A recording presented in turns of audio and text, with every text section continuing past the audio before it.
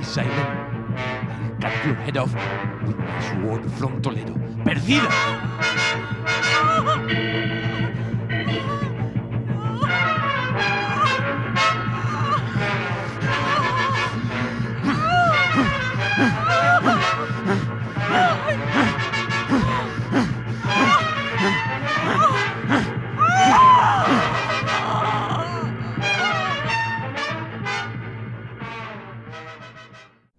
The whole thing is an experience, I guess. Yeah. That's the word I'll use. So just Franco experience, just like Jimi Hendrix. Oh, yeah. Yeah. Both pioneers of psychedelic styles. Yeah, I guess so. Yeah. That's insightful. Thank you. I'm thinking a lot. Oh, yeah? And I don't care for it.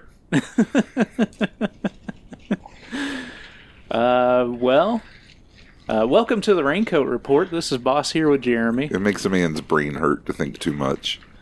That's true. I'll stop stirring my drink now since we're recording. It's probably at a satisfying level. Yeah, that's good. Okay. Awesome. Well, welcome to our show. Welcome to the final week of our show of Franco February specifically. Okay, we're gonna have more weeks of the show itself. Yes, but it's the end of this experience. Yeah, and thankfully we chose an interesting way to end up the experience. The film that we're talking about this week was one that I had not seen yet, and this is an era of his that I'm less familiar with. So this was a fun, interesting experience here. Yeah. So yeah, we're doing our final week of Franco February, where we've been talking about the films of Jess Franco. Yeah, the erotic films, specifically. None of the ones about Frankenstein. Not even the erotic rites of Frankenstein, which is, I guess, erotic. Sort of. I feel like it's not erotic enough for the Raincoat Report. There's a lot of whipping. There is a lot of whipping. A man painted silver.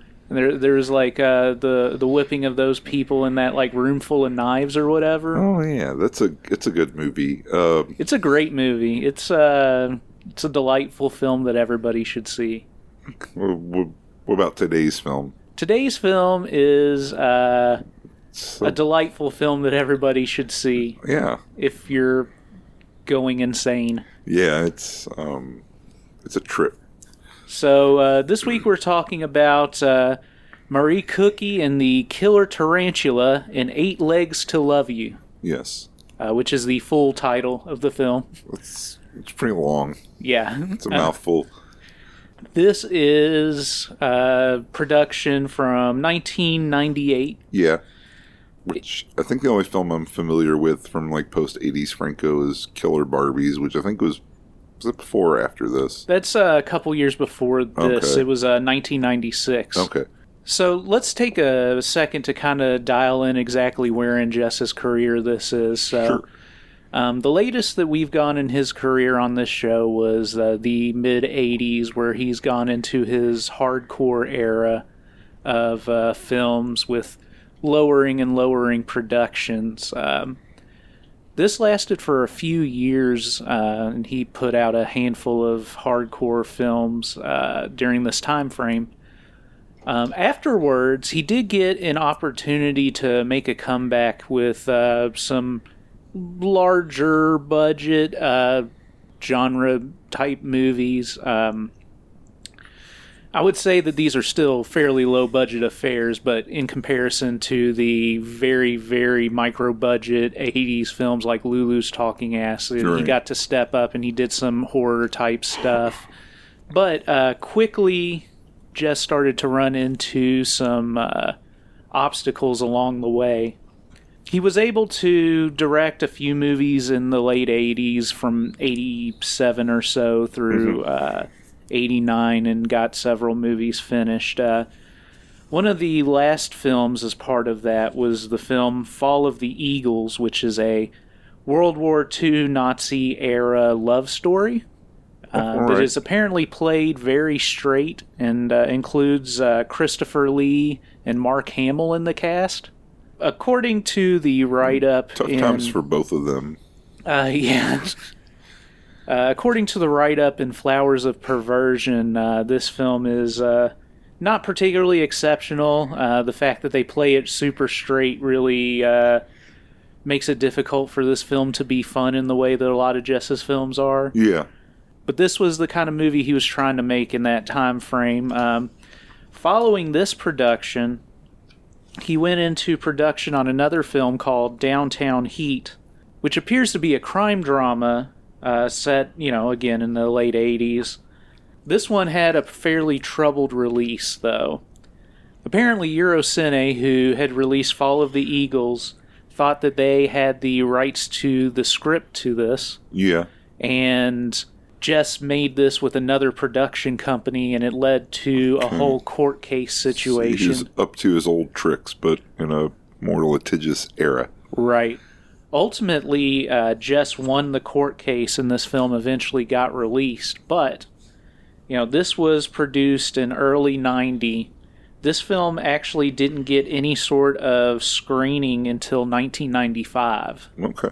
But after Downtown Heat, Jess was involved in these legal ramblings with Eurocine, who had been in charge of producing a lot of his films. With them out of the picture, he had a lot of trouble getting more films made. So he released Fall of the Eagles in 1989. Downtown Heat was produced in 1990, but it didn't even get a release until 1994. Right. Also in this time frame, in 1993, he put together a film called Jungle of Fear, which had been financed by another company. And it was completely shot, and there is an unfinished work print in circulation of the film that runs over 2 hours. And granted, a work print is not edited fully, so those are usually fairly long. Right. This could have easily ended up being like 90 minutes or so if it was done. But the problem was that there were some issues with the producer, and this ultimately did not get finished. So this once again led to a project that did not get released, and Jess continued to kind of operate outside of the film industry that he had been so ingrained in, just a couple decades earlier, making a dozen films a year. During this time frame is also when Jess was involved in trying to put together a version of Orson Welles' unfinished Don Quixote film, which eventually came out to very poor response. Sure. But it wasn't until 1996 that he got to make a large-scale film again. That would be the film Killer Barbies. Okay. So the record label that had signed the band Killer Barbies was expanding their portfolio more or less and wanted to make some films, so they reached out to Jess Franco to make this film about that band, the Killer Barbies. I didn't realize they were a real band. Oh, yes. That's excellent. What a world. Yeah, this was a promotional tool for that band, but apparently Jess kind of just slotted them into some script he had around. Sure, it kind of plays like one of his older Gothic movies. Right. But it's basically the Jess Franco version of Kiss Meets the Phantom of the Park. Yeah, sort of, except with scary little people and... Yeah. Yeah, it like an old dying woman who turns into a younger woman. Yeah. By drinking blood or whatever. It's a fun movie. Yeah, it's been a while since I've seen it, so some of the details are foggy, but it's all coming back now. It's a great little film. Around this time, Jess striked up a partnership with a U.S. production company, One Shot Productions.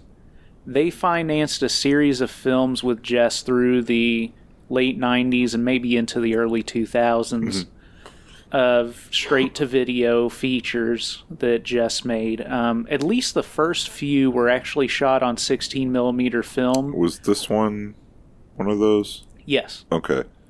And so this, along with a few of the others, were actually shot on 16mm film. However, They all seem to have a whole lot of video effects involved, which means that ultimately these films were finished in standard definition, and therefore couldn't really have a high definition release.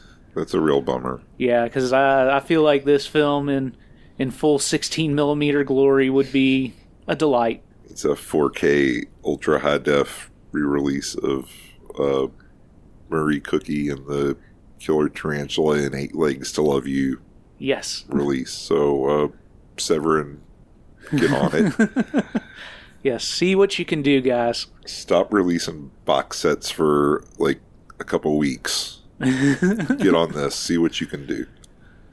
Yeah, I've got 2 pre-ordered box sets I'm waiting for from them already. Oh, they just keep adding more and more. Yeah.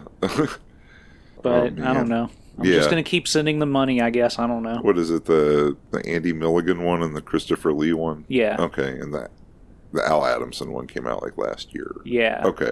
All right. They've apparently got a Black Emanuel box set in production. That's going to be necessary viewing and talking about. Yeah, that will definitely end up on Raincoat Report. So, rumors of that has been why I've not dug back into the Black Emanuel movies. I want to wait for those beautiful releases, make sure that I'm watching like the full uncut versions of these movies. Yeah. And, extended horse jacking off scene. Yes. In Emanuel in America? Yes. God bless Emanuel in America. Yes. It's a film that's not afraid to show what happens behind stable doors. Behind stable doors, that's right. This is the second release that Jess Franco did with One Shot Productions. And it is crazy. Generally speaking, it seems that during this time frame, One Shot was really behind Jess and just let him do whatever he wanted to do. That seems obvious. Yeah, this is definitely a case where Jess was doing whatever he wanted to do. It is a baffling film, which we will go into. Anything you want to add, Jeremy, before we dig into the film itself? It's a star-studded romp for a Franco film. It is. That's a good point that we should bring up here. Yeah, we should talk. I think we should talk about that real quick. I mean, we were gonna, I guess, do it anyway, but this was something. Let's cut to the chase. Typically, we talk about the people in the movies, and we haven't done that yet. So, good call on your part. Thank you. So, in this film, we have, as is tradition in Jess Franco films, Lena Romay. Yes, who's aged up. She's about MILF age now. Yeah, she's approaching GMILF age at this point. Oh, okay. Yeah, she did seem a bit older. I don't know how old she would have. So she was like 20-ish in 73. Okay. So she would be like 45. Okay, so she's not that old, but right. She's on the upper end of MILF age. We're seeing now. Yeah, but the standards of who becomes a MILF today. Then that determines the GMILFs of tomorrow. That's true. Yeah. So, I mean, certainly she is of an age where she could be a GMILF. Yes. I've seen people describe a MILF as just like, if you become a mom, you become a MILF. And I don't really think that should apply to like 18-year-old moms. Yeah. I feel like there's a certain level of maturity that a MILF has to have. Well, I think that what we're getting into here is the poor associations with the term MILF and what it means. Because I feel like there's a bit of an overlap in how that's perceived with cougars. Yes. But like, a MILF implies a certain age group, but it doesn't necessarily mean that one, like, the literal term is Mom, I'd like to fuck. Oh, yeah. So it would imply that the person has to be a mother. Yes, they must be a mother. And really, it could be of any age. But realistically, what we're seeing is, probably women in their mid to late 30s. Yeah. Who may or may not have children. I think they should have children. If they don't have children, then they're cougars. And that's how I split the difference. They no longer cougars, you wouldn't necessarily like to fuck. It's true. Who are other MILFs and cougars in this film? So in addition to Lena Romay, we have Linnea Quigley. Excellent. 80s Scream Queen. Yeah. Star of such films as Return of the Living Dead. Yes. The Slime Bowl something. Sorority Babes at the Slime Ball Bowl-orama. There you go. Lethal Weapon. Murder Weapon. Murder Weapon, not yes. Lethal Weapon. No. Hollywood Chainsaw Hookers. Yeah. Oh, yeah. Some other stuff. It's Linnea Quigley. Linnea Quigley's horror workout. Oh, yeah. Yeah, she's on that. Silent Night, Deadly Night, although a small role there. Yeah. Well, I think that's about all of her films. Was she in any of the Critters? I feel like she should have been in at least one Critter. I don't know. I haven't seen all of them. Yeah, who has? I don't know. They go to college at one point, or maybe the Ghoulies. The Ghoulies went to college. Where they met Linnea Quigley. Possibly. Okay. I'd like to think so. I get the Ghoulies and the Critters and the Munchies and the Gremlins of the world mixed up. What about Hobgoblins? No, they're pretty distinct. Yeah, so Linnea Quigley, she's great. Her co-star from Sorority Babes at the Slime Ball Bowl-orama and Nightmare Sisters. We forgot that one. That's the best one. But her co-star from those films, Michelle Bauer, is here. Yep. From also, Cafe Flesh. Yeah, Cafe Flesh. Pia Snow. Yes. Okay. That was her name doing adult films in the 80s. Yes. Now she's comfortable enough. She's built up enough of a rep. She'll go by her own name. Yeah. We also have Amber Newman. I don't know much about her. She's kind of a babe, though, so... Yeah, I think she might have done adult films. I think she did some adult films and some exploitation-y kind of stuff. She probably ended up in like one of those 1 Million Heels BC. Oh yeah, that type films. of stuff. Yeah. So we've got quite a group of people here. No particularly notable male characters. I mean, there's a few male characters, but no particular male actors. No, there's that are worth mentioning above and beyond. Yeah, it's a film about female empowerment ultimately, and the bonds between mothers and daughters, and the bonds between a killer tarantula. Oh yeah, and her victims, and the complex web of corruption that comes from being in law enforcement. Marie Cookie and the Killer Tarantula in 8 Legs to Love You. And love you, she shall. She shall. She shall. She shall. She shall. She shall go to break. She shall go to break, and when we get back, we will talk about Marie Cookie and the Killer Tarantula in 8 Legs to Love You. There you go.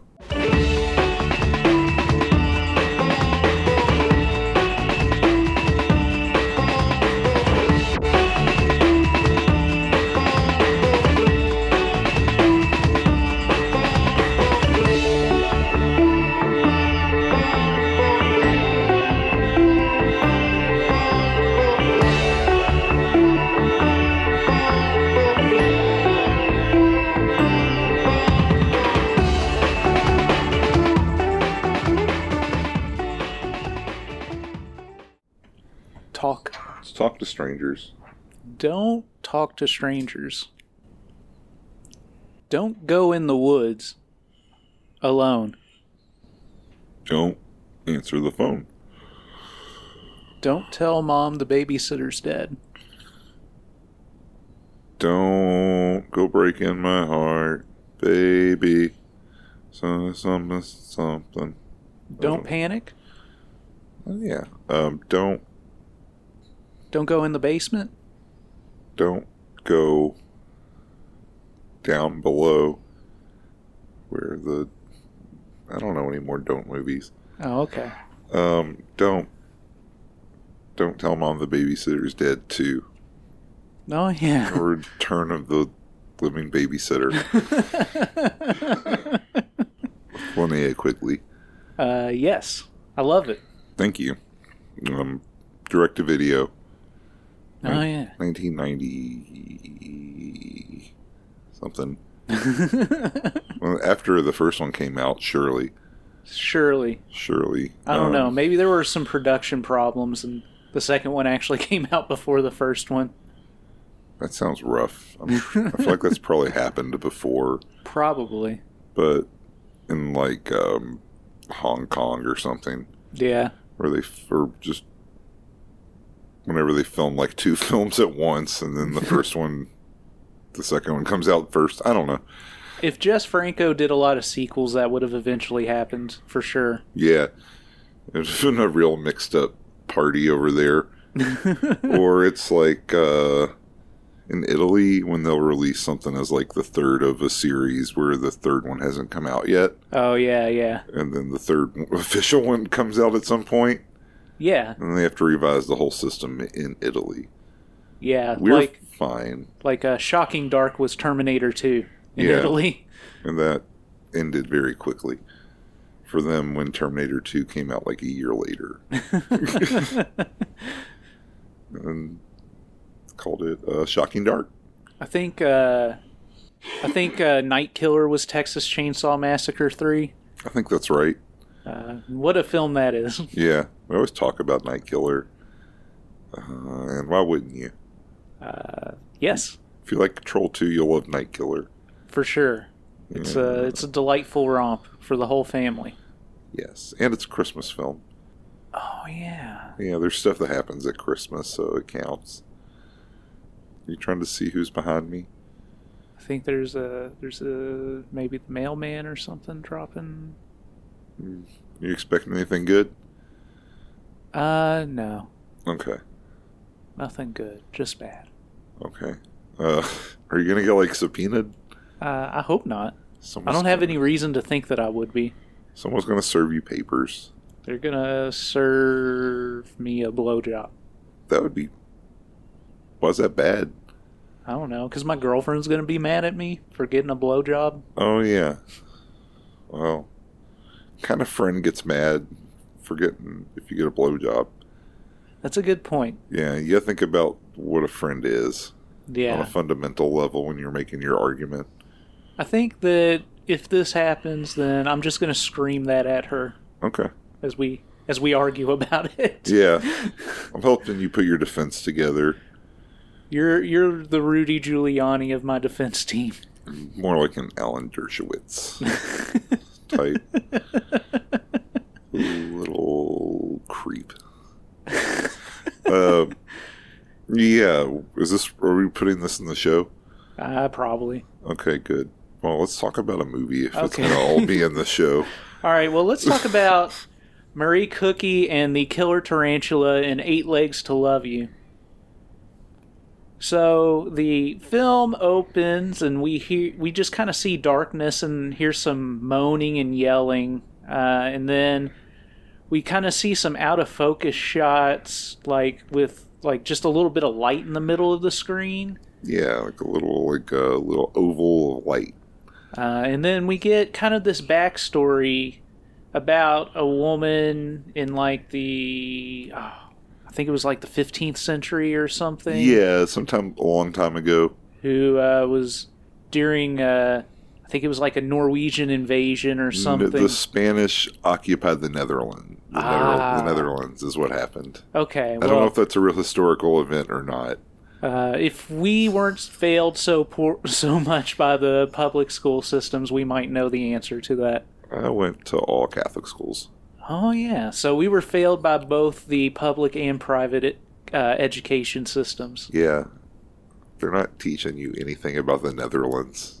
Yes. So a woman gets raped. Yes. And this shot is actually a POV shot through the vagina. Yeah. So we get a narrator explaining this backstory to us as we continue to see this weird shot. The narrator says that a man ejaculated his storm of semen into the lovely pink nest of the lady. Yeah. She calls him a black-haired demon as well. Oh, yes. Yes. He's a Spaniard. You know that because he calls her a beach and a puta. So, oh yeah, that was another touch to this scene. So we see some blurry stuff that you can't really make out, and then the narrator tells us that Maria, Mary Cookie to her friends, lay upon the floor afterwards, and a spider came across her on the floor and deposited its eggs into this nice nest. So a spider has laid its legs into the vagina. 2 weeks later, the newborn was presented to its mother as some sort of weird spider person. Yes. At least that's what's implied. I think so. So we get a title card here with the Mary Cookie and the Killer Tarantula in 8 Legs to Love You full title. Yes. The music in this was by Jess Franco and Daniel White, which is, the dream team of Jess Franco films, although I guess their attempt to adopt the music of the time here led to... some mixed results. Yes, some mixed results. I think there's some songs by someone else, and it says in the credits, but okay. I think maybe like that first song that it comes to, it's kind of like more of a pop song. Uh-huh. I think that might be a different band. Maybe it's the Killer Barbies. I don't know. Maybe. A few centuries later, we come into the present, and we see a woman climbing around on a rope web. Yeah, like in a Kate Bush music video. Yeah. So this is a classic Jess Franco nightclub show situation. I was so pissed off when they cut to the audience, and I was like, it really is another nightclub. So this is Mary Cookie as the tarantula in her nightclub performances. And she is doing her show dressed in lingerie but no panties. Yes. And everybody's watching, and a woman in the audience is smoking while watching. This is... Mavi Tienda. Right, and what's her character's name? Leona. Leona. She's basically, like, she's got real short hair, so she's pretty distinctive looking. Yes. So, she's kind of smoking in the audience and watching. Marie Cookie, again played by Lena Romay, is doing the nightclub show. She has a spider tattoo on a butt cheek. She approaches Leona, the smoking woman in the audience, and kind of pulls her into her dance. She kisses her and stuff as they continue this show. Then we cut to a car pulling up to a place with Marie Cookie and Leona in the back. The driver comes out and opens the door for them, and Marie Cookie demands that he suck her foot. Yeah, calls him an idiot. Yes. So they get out of the car and head into the place. Leona notes her house looks impressive, and Marie Cookie notes that she's lived there for a long time, kind of in an ominous way. Oh. So we go inside the place, and we see a man trapped in a rope web as they walk in. Yeah. A lot of rope webs in the house. Leona makes a comment about this, and Marie Cookie says he's not dangerous. He can't do anything. So Marie Cookie undresses Leona, and they start to caress and kiss on the bed. So Leona's just fine with what's going on there with the tied-up man. Yeah.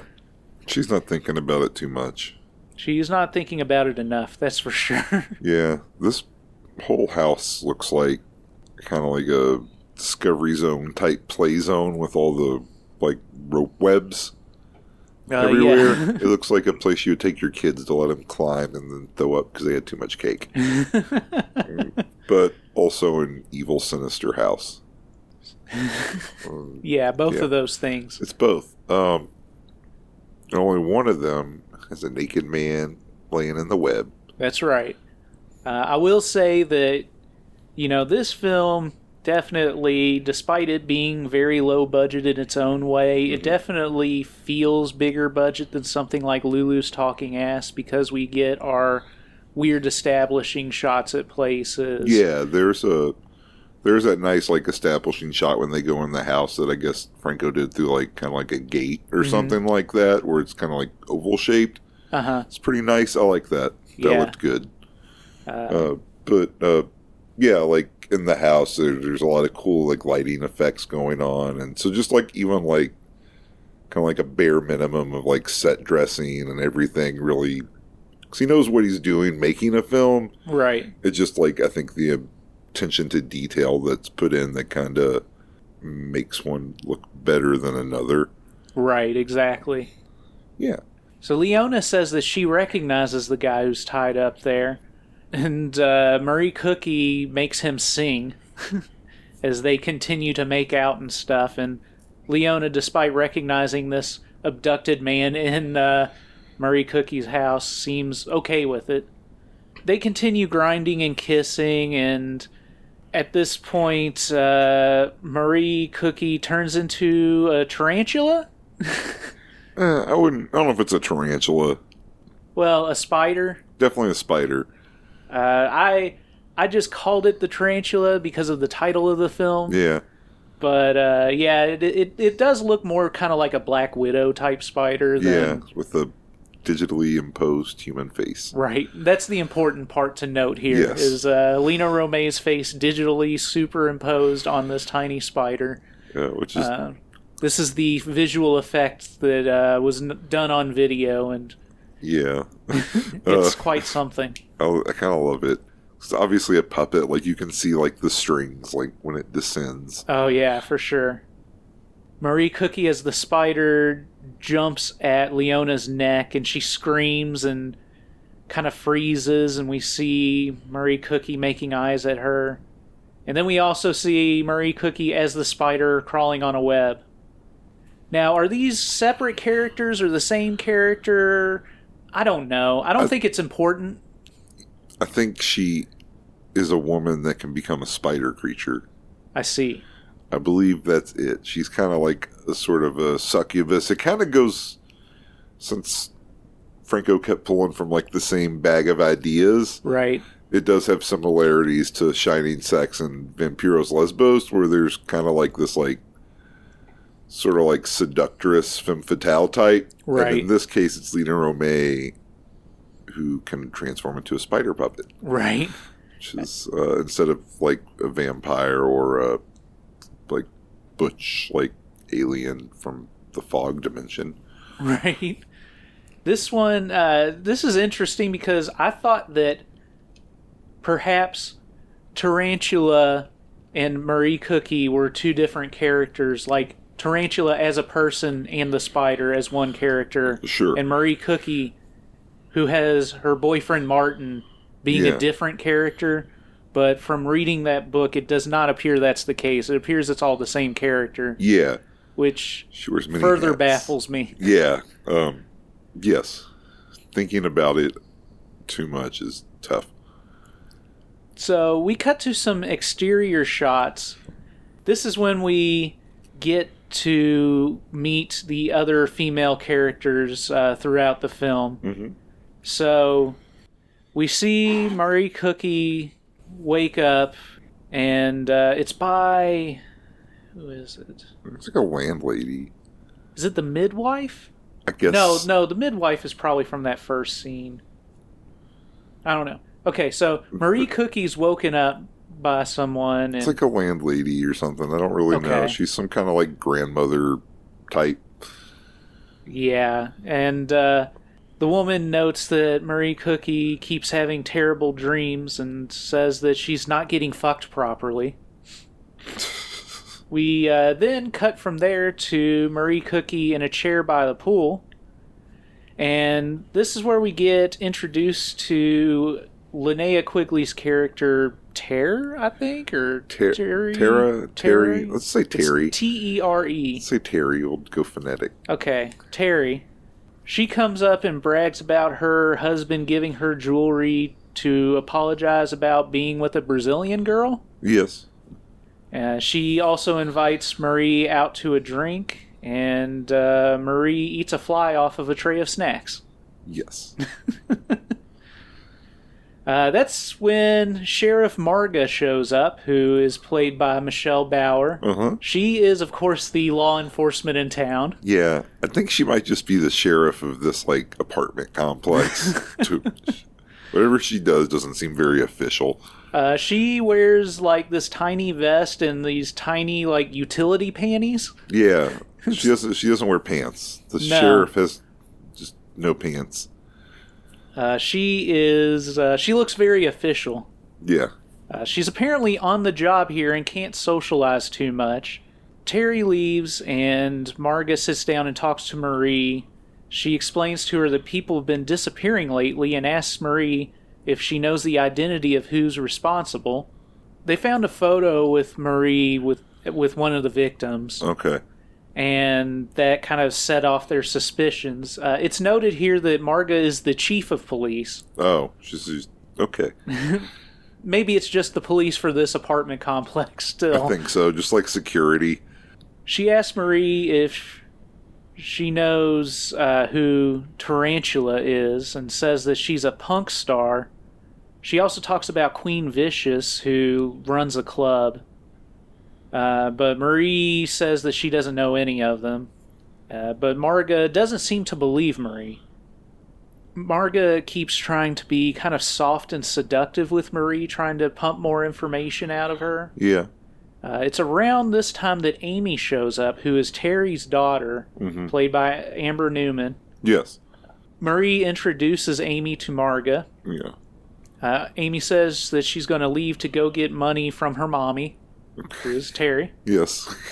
Marga tells Marie to think hard and let her know, but not to trust her husband for some reason. Yeah, because he's weak. Because men are weak. Oh, yeah, that's right. I think, let me see. I wrote it down. Don't trust your husband. Men are weak and false.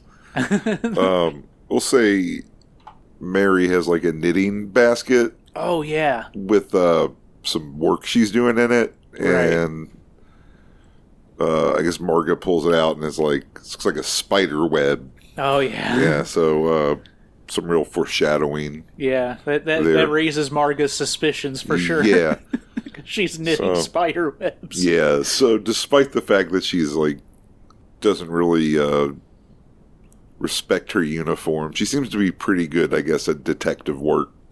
I suppose. Perhaps. Maybe she's kind of also just kind of jumping at anything. I will say that she's much better than the male police in Jess Franco movies, that's for sure. Generally speaking, most of the male characters in Jess Franco movies are useless. Yeah. But I wish we had nicer cops like Michelle Bauer. Yeah, I wish our cops were like her, for sure. They should all not wear pants. Yeah. I would trust them a lot better if they weren't wearing pants and hiding their legs from me. Yeah, if I could see their legs, it would create a new era of trust. You want to restore trust in the community? Stop wearing so many pants. Yeah, take them off. Take these pants off, damn it. Yeah. Yes, exactly. Let's see your legs. What do you have to hide? So then we see Marga smoking a super thin cigarette at some club. Yeah, with a little lighter gun, which is fucking tight. Oh, yeah. Then we see a woman dancing at the club. Is this Queen Vicious? Yes, this is Queen Vicious, and her outfit made of belts. Her outfit made of belts and her horsetail butt plug. Yes. Which is delightful. Yes, it is fantastic. Some thigh-high fishnets. And she even has little belts for her wrists and her neck. Oh, yes. Yeah. An audience member is yelling out, calling her a whore. Yeah, waving a knife, I think. Eventually, he crosses a line and gets too close, and she kicks him over. Yes. She helps herself to his wallet and tells him to get out of here before she just goes back to dancing. Yes. She then pulls out her butt plug and starts to wave the tail around, but she also puts it at least near, if not in her mouth. Oh, it's in her mouth, all right. And Marga keeps smoking as she watches this going on. She crawls up to, Queen Vicious crawls up to where Marga is at the side of the stage and kisses her, and then turns around and tells her to kiss her ass. Marga tells her to answer her in squeals. She asked if she's the one kidnapping, and she says no. She asks if she's sure, and she says yes. Using her squeal communication, mind you. Yes, yeah. I think it's 1 for yes, 2 for no. Yeah, the system they've set up. She asks if she can trust her, and if she knows who did it. The answers being yes and no. Yeah. You look at the people in the back just kind of looking on awkwardly as this goes on. Yeah. There's like one like girl who wants to be like Winona Ryder, who seems especially like put out by Michelle Bauer kissing this lady's butthole. Right. She keeps kind of looking and then looking away. It's pretty good. She asks Queen Vicious who may have done it, and she thinks that it's Tarantula. Then she starts to kiss on Marga. She notes that Tarantula is sadistic, and it's at that point that Queen Vicious is basically going down on Marga now. Uh-huh. We don't see it happening, because this is not a hardcore film, but it's implied. It's implied.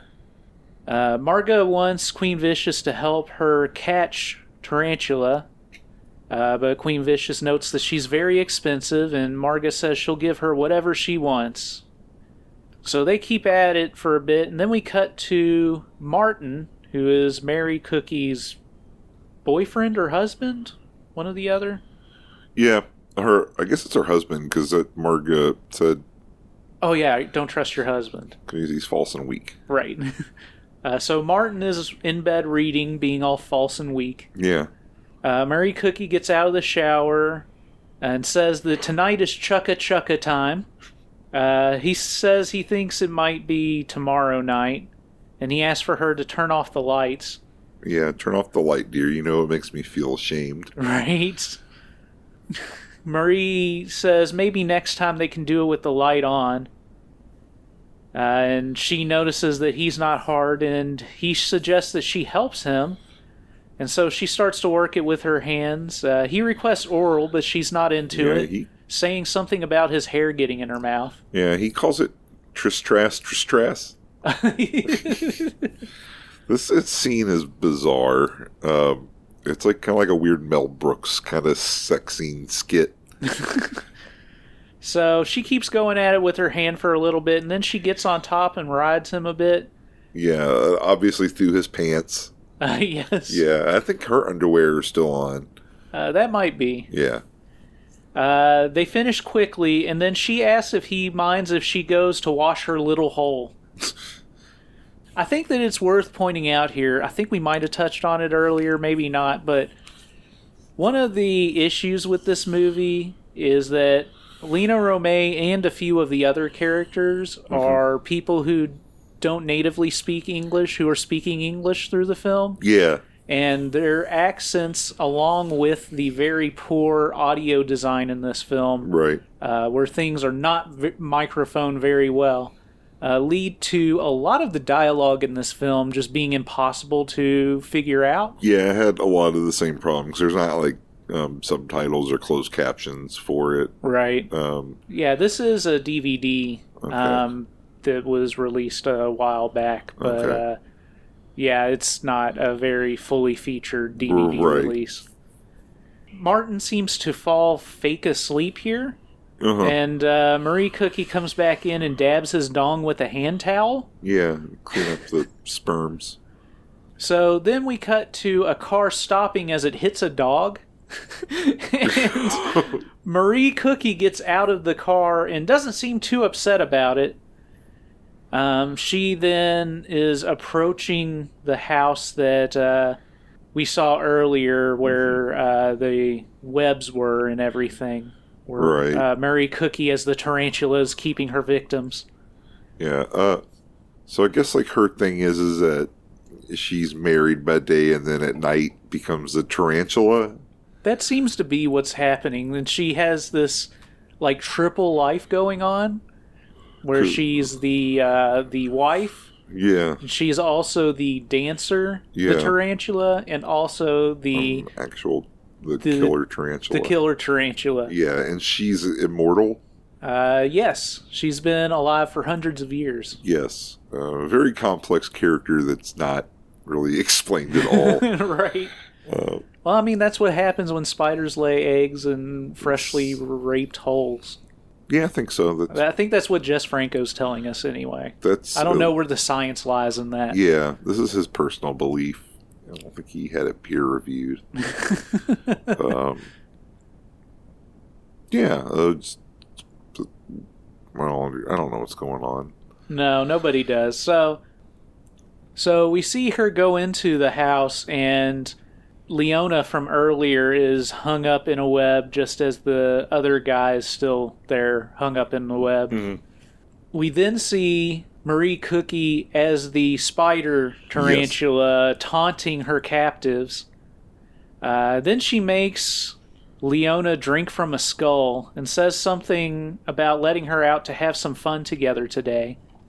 Then we cut from there to our chief of police, Marga, who is talking to... Is this Queen Vicious again? Yeah. Yeah, okay. Yes. She's talking to Queen Vicious outside, like on a waterfront or something somewhere. Yeah, because I think the whole thing is supposed to be located at the docks. Gotcha. I think that was like a throwaway line, like earlier in the film. Oh, yeah, what's happening at the docks or near the docks or whatever. Yeah. So, Queen Vicious says that she can tell Marga where the tarantula is, but only if she can do what she wants with her. And then she seals the deal with Marga with a kiss. And Marga asks, like the mob? And she says, no, like the French. She says, okay. And they French kiss. Then we see Queen Vicious dancing again. Then we cut to a drawing of a skeleton with a guitar. Which is fucking rad. And then we get to, this is Queen Vicious's place. Uh-huh. And another woman shows up. Is this Amy? That's Amy. Okay. Okay, yeah, they don't do a good job of establishing how people know each other or anything, so I can kind of get... I got mixed up because I was like, I thought that was Amy, and then I was like, why is she here? You're not sure why she's there ever, so that's important to know. In addition to that, she also has a Bob Marley poster. Oh, yeah. So she just has, like, the same posters as, like, any, like, teenage stoner. Right. Like a skeleton playing a guitar, Bob Marley. Exactly.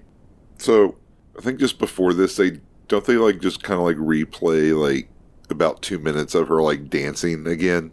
Yeah, I noted that we see Queen Vicious dancing again, but I don't think I explained that it was a long 2-minute cut of this. Yeah, it's just the same footage from earlier. Right. Amy talks to Queen Vicious and says something about how her boyfriend wants to fuck her from behind every night and it hurts. And then Queen Vicious looks at her vagina and ass from behind to look at her ass that I guess hurts from her boyfriend banging it all the time. Yeah, her asshole's all messed up and it's not talking anymore.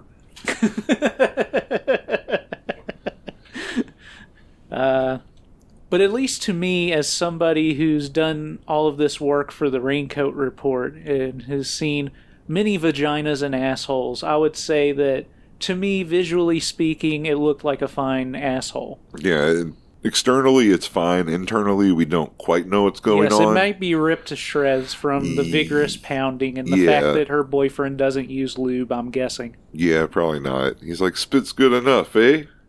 He's Italian. They're all Italian.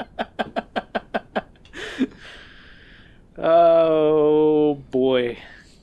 So then a guy shows up at the door. Hell, who is this? Hey, he doesn't have a name, I don't think. And I think you just kind of skip over it. Okay. Because it's mic'd really poorly. I don't know what he says. Okay, I have a lot of question marks in my notes here. That's fair. Still line of question marks across the page. Yeah, Amy this is Amy's boyfriend. Okay, that's who I kind of figured it was, but he's also kind of like an old man. So she gets some, I guess it's money from Queen Vicious and sits in her lap and caresses her tits and they kiss. Yeah, and then there's a bunch of shots of the poster. But Queen Vicious notes that there'll be time for fun and games later and they need to follow her plan. Whatever that is, which I'd imagine if maybe I could hear more dialogue here, I'd have at least a better clue as to what it is. I don't think so, because the plan was just, as far as I can tell, the plan was discussed when Marga and Queen Vicious were together earlier. Oh, okay. For like that second scene of them together. And then somehow they got Amy in on the plot. Okay. But Jess didn't feel the need to go into any of that. Like the detail. It's like in a sitcom when they're like, oh, I've got a great plan, and they whisper, and then you just kind of like see like the result of things. Right. But there's not even really that. There's just like, I've got a plan, and that's it. So, you just trust them. You just trust the plan. And trust in the plan we do. So then we see Marie as the tarantula dancing around again on a web. And then we see Amy in the audience smoking. And she's watching and rubbing her breasts and then her crotches. She makes eyes with the tarantula and masturbates. Yes. Marie Cookie as the tarantula reaches out and Amy gets up and kisses her through the web. Amy sucks on the tarantula's titty a bit through the web and they rub each other's crotches, I believe. Through the web. The music is tough to deal with at this point for me. It's like sitar heavy techno. Yeah.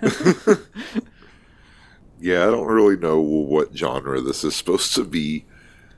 So they both get up on the web together at this point, and the audience is watching and enjoying. Amy gets her breasts out, and the tarantula seems to be working her clit as this is going on. It's at this point that Marga and Terry show up together. Marga makes a comment about how she thinks Terry would have liked to be up there on the web with the tarantula, but Terry says she'd be ashamed. Pressed further, though, she finally admits maybe she'd like it, so that was a very clear conversation that doesn't really mean anything in the film. Yeah. But the tarantula and Amy are still going at it on the web. You should note this is probably about like 20 minutes of, at least like, I don't know, like 15 minutes of film time. I feel like the seduction scene runs. Right. From the time like she hits the stage to the time it ends. It feels like an eternity. It's really long. Yeah. The music switched from this awful 90s electric music to something a little bit jazzier. Yeah. It's a little kind of lame, but it's tolerable at least. So that's helpful. Yeah. Terry then realizes that it's her daughter in the web with the tarantula, and Marga makes a comment about how she doesn't have her mother's hang-ups. Yeah. Terry notes that she's only a child. Marga seems to calm her down by holding her a bit.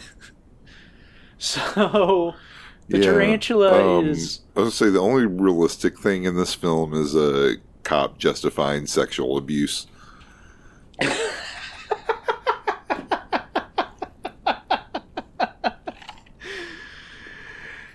Oh, boy. Yeah. So the tarantula is grinding against Amy's butt on the web. So we see a car pull up, taking the tarantula and Amy away. But Queen Vicious is driving a car behind it. She's apparently bugged Amy. Yeah, sure. So this was the plan. Apparently. Okay, now this makes more sense. It's part of the plan. I'm discovering what happens in this film now. Okay. A little bit. Just a little bit at a time. As much as can be made of this inscrutable film. Yeah.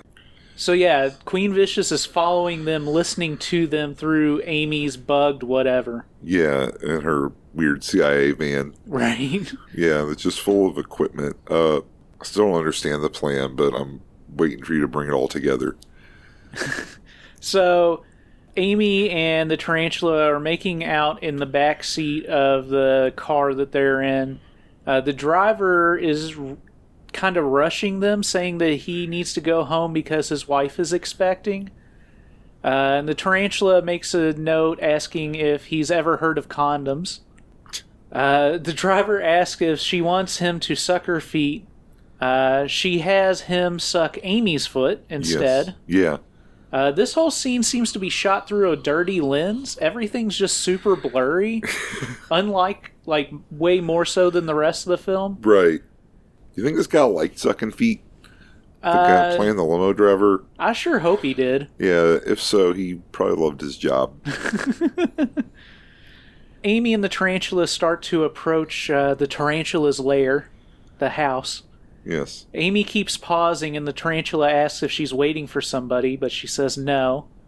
They finally walk into the tarantula's lair and start making out. We've got the other two people hanging up, Leona and the fella. guy. Yeah. I don't know his name. You can almost see his dick a bunch, but you never get to quite see all of it. Yeah, they teased me. Teased me with Shaft. Don't tease me with Shaft if you're not going to deliver. Yeah, if you're not gonna stroke the head, don't tease the shaft. Exactly. They fall into bed kissing, and then the tarantula walks away from the bed. Then we see her as the spider asking the guy to sing for her, or she'll cut his thing off. Yeah, because the spider has scissors. Yes. He starts singing, and the spider crawls away. She's singing with the captives now, and Amy's still in bed, and she takes off her panties while she's waiting. The tarantula comes back with wine. Amy notes that she likes it and says it tastes like sex. The tarantula says she makes it herself, got the formula from a monk in the 17th century. Yeah. Then we see the tarantula in spider form, crawl on Amy's bottomless body. Yes. And I think that perhaps the spider is going down on her in this scene. Perhaps so. It's all filmed in spider vision, which we haven't discussed yet, but... Oh, yeah. There's a lot of kaleidoscopic shots here. Yeah, they all look pretty cool, though, so I like them. They're definitely interesting. I'm a fan. There's so many little spiders and little Amy's. Then we see her in woman form making out more with Amy. And then she shows her like a vibrator or something. It's like attached to her face. Yeah, it's weird. Like a mandible, or I don't know what the hell it's supposed to be. It reminds me of like a headset microphone. Yeah. Like the way that it comes from like the side of her head up front. Yeah. But it's like a vibrator or something, and like like you said, kind of like a mandible. Something interesting that she has. It's an interesting idea that didn't get explored enough to become clear. Yes. So then we see Terry and Marga show up outside the house. Terry is concerned, but Marga says everything's under control. Then we see Martin there with Terry and Marga. He identifies the tarantula as his wife. By yelling, "Jesus Christ, my wife!" Yeah. I think upon seeing her as a spider person or something like that. She has her little thing hanging out of her head. Yeah. There is a confrontation now where Amy calls out for her mommy, and the tarantula says that she doesn't want to hurt her, but they're having this like standoff. And Marie starts to confess that Martin only wants to fuck with the lights off. Amy then notes that Martin fucked her in the ass at least 100 times, so her boyfriend is Martin. That's the thing. Oh. Okay. There we go. We've pieced it together a little bit better. I'm so happy. So, Amy reunites with her mom. And then Martin makes a comment about watching Marie through the peephole instead of, like, him fucking her because he hasn't been fucking her. Yeah. As the landlady noted at the beginning of the film. Yes. Mary's captives at this point are singing together. Yes, they are. And Terry makes a comment about how all of this has turned her on. Yeah. And And then, so Marie goes around the room commenting about the other women, and then invites the women into the Sisterhood of the Tarantula. Yes. Which the women are into. Yeah, and they also, like, they all turned on him for, like, spying on his wife, even though she's technically, like, the villain of the film. Right. Yeah. The movie gets very confusing in this. I mean, it's been something all along, but whatever was happening before is stopped. Yeah, the Sisterhood of the Tarantula. Let's join. Yeah, we should join the Sisterhood of the Tarantula. They probably won't have us. So then Martin starts to sing with the other captives as the spider women all decide to make love together. Yes. We get some cutaways to some like landscapes, and then cut to Marie making out with Queen Vicious in bed with a lot of tongue sucking. Marie goes down on her, and then Amy, Marga, and Terry seem to be watching from behind a web. They're turned on, sort of lightly touching themselves. There's a mirror with a web over it next to the bed, so we can see Marie's ass bouncing up and down slowly as she's going down on Queen. Queen Vicious is in doggy position, and Marie is rubbing her ass.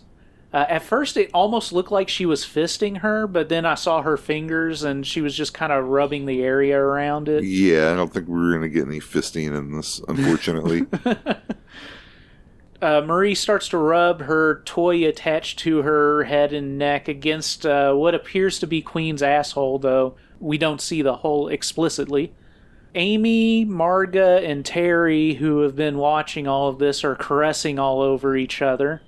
This, of course, being a trio that includes a mother and daughter, who are now sexually caressing one another. There's some zooming in on the footage going on that appears to be a post-process effect, so the video just starts to look really grainy and nasty. Uh-huh. At that point, Queen Vicious asks Marie to stop and collapses on the bed. And then Marie cackles and then slaps Queen Vicious's ass repeatedly. And then she looked into the camera and said something that I replayed like 4 times and couldn't understand what it was. Uh-huh. In the article in the Stephen Thrower Flowers of Perversion book, the person who wrote the article, which actually was not Thrower, it was Julian Granger who wrote this particular article. Sure. He says, and of course Lena survives to bite another day, granted the film's last line, which on 18 or 19 listenings turns out to be a mangled, "The world will hear from me very soon." Oh. Then she laughs, and we get a freeze frame on her face, and it's kind of in a kaleidoscope shot again. Sure. And then we get our credits. Yeah. And that was Marie Cookie and the Killer Tarantula in 8 Legs to Love You. Beautiful. One of the songs in the film written by Franco is called "It's a Shit Life," which is pretty good. Yeah. I don't know which one that was in particular, obviously, but right. A solid track name. Excellent titling. Yes, I love it. All right, we're going to take another break here, and then we'll be back to give our final thoughts on Marie Cookie and the Killer Tarantula in 8 Legs to Love You.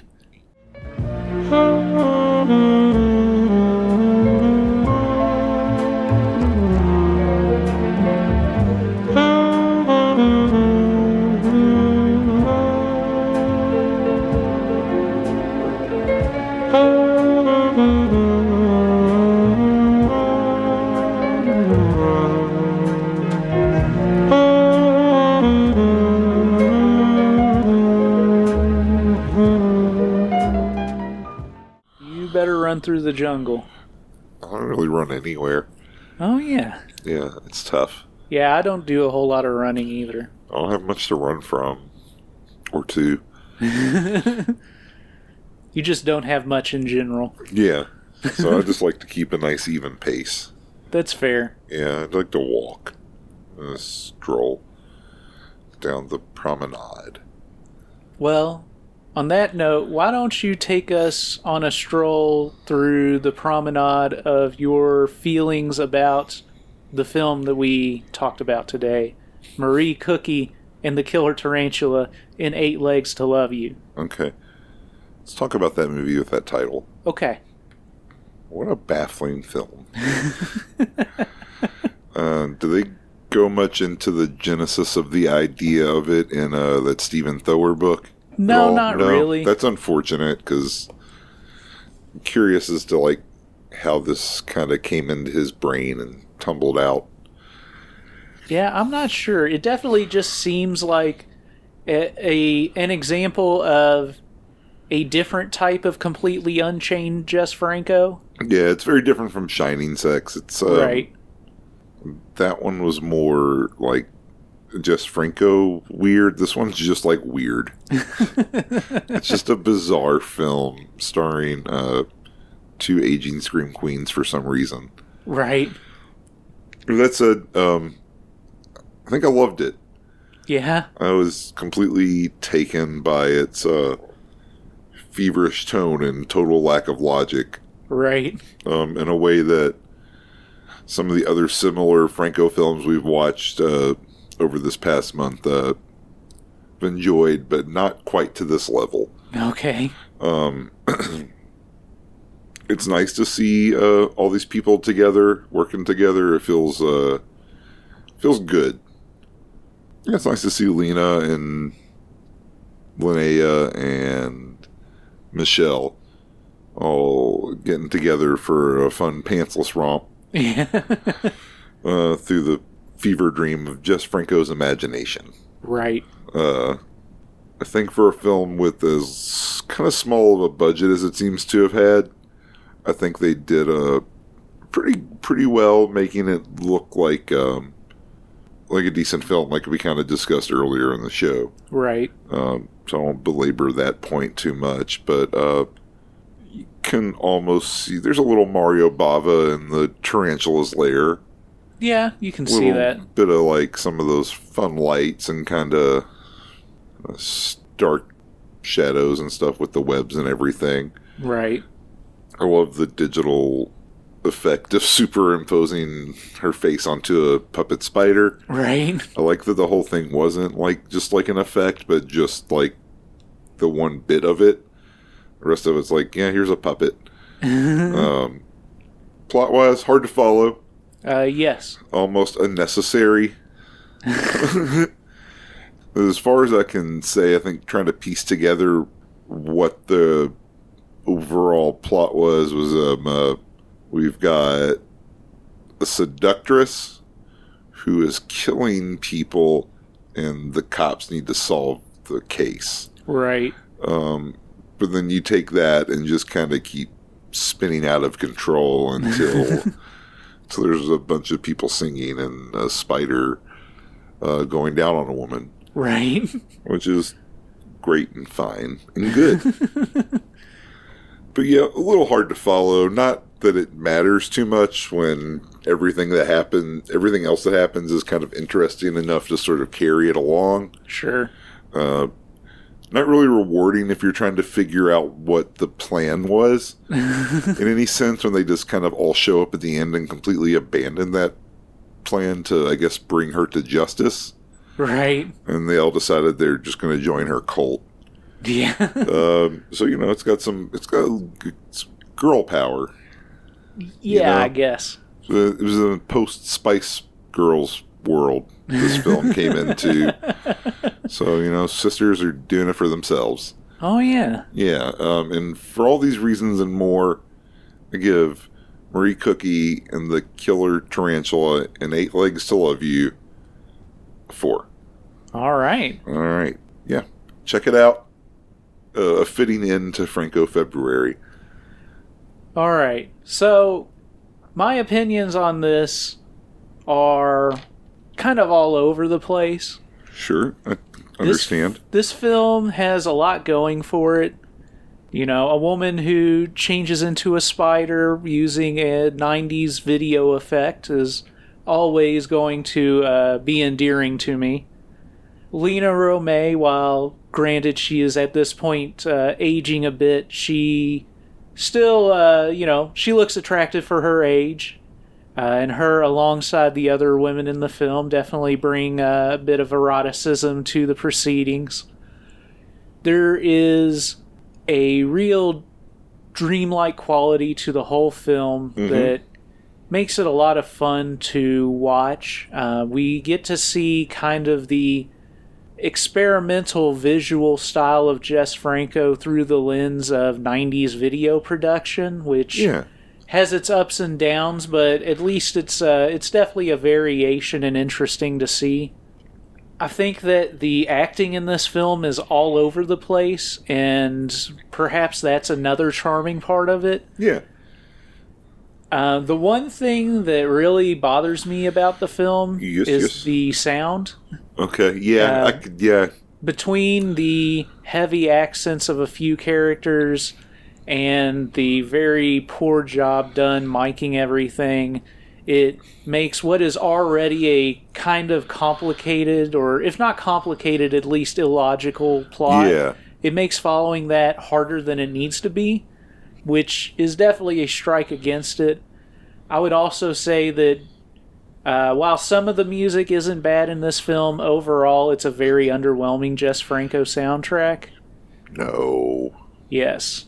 You didn't like when the sitar techno, bursted into, vocals for a while? Not particularly. Even, it sounds like you were saying body of a rabbi. That's what I wrote after hearing it about 50 times. I was like, I don't know, this song, sample it, put it on make them hear it. I'll find it. Alright, you find it. But the whole package as a whole is something that I'm very glad to have seen. I think that it definitely strikes a different tone from his 70s work, and there are some things that I kind of dislike about it. But at the end of the day, it's such a wild fever dream, and something that I'm happy to have experienced through the lens of Franco February, getting to really dive into it and take it apart and analyze it as a team. It's great stuff, but at the end of the day, it's also definitely not my favorite Franco. Overall, I'm going to give it 3.5 stars. Well, all right. All right. So that puts a cap on the end of Franco February. It's been a wild ride. The month of love. Oh, yeah. Through the lens of Jess Franco. We've learned a lot about ourselves and about the world and about eroticism and uneroticism, if that's a word. It's not. No. We learned a lot about Jess Franco. We learned a lot about Jess Franco. We learned a lot about friendship. Yes. And spiders and smoking assholes. Yeah. Oh, yeah. It does smoke. It smokes a bunch. Yeah, we learned a lot. It was an experience that I'll never forget and will always remember. Indeed we will. Indeed we will. All right. So, as always, rate, review, and subscribe to us on iTunes or whatever podcast platform you're on. Follow us on social media at Raincoat Report. Email us at raincoatreport@gmail.com. Remember, we're looking for your random homemade pornography finds. Yep, we're always taking film suggestions too. So if you got a weird one you'd like to see us cover, let me know. Yeah. Your feedback helps us choose things. Sometimes we just pick random shit, but we take suggestions and we've followed through on them a few times. Yeah, so I like to know what the people out there are thinking. You want to have your finger on the pulse. Yeah, I sure do. So this is the end of Franco February. We're going to be back next week We're going to be back next week in America. Yeah. With an American production. We're coming to America. We're coming to America like Eddie Murphy. Yeah. And it's going to be delightful. Yes, it is. With all of that being said, thank you guys for listening to the show, helping us spread the word, telling people about the podcast, and when you're out there crawling around in the spider webs and such, after you've been seduced by the tarantula, don't forget your raincoat. Oh, yeah. You don't want to do that. Yeah. The world will hear from me very soon.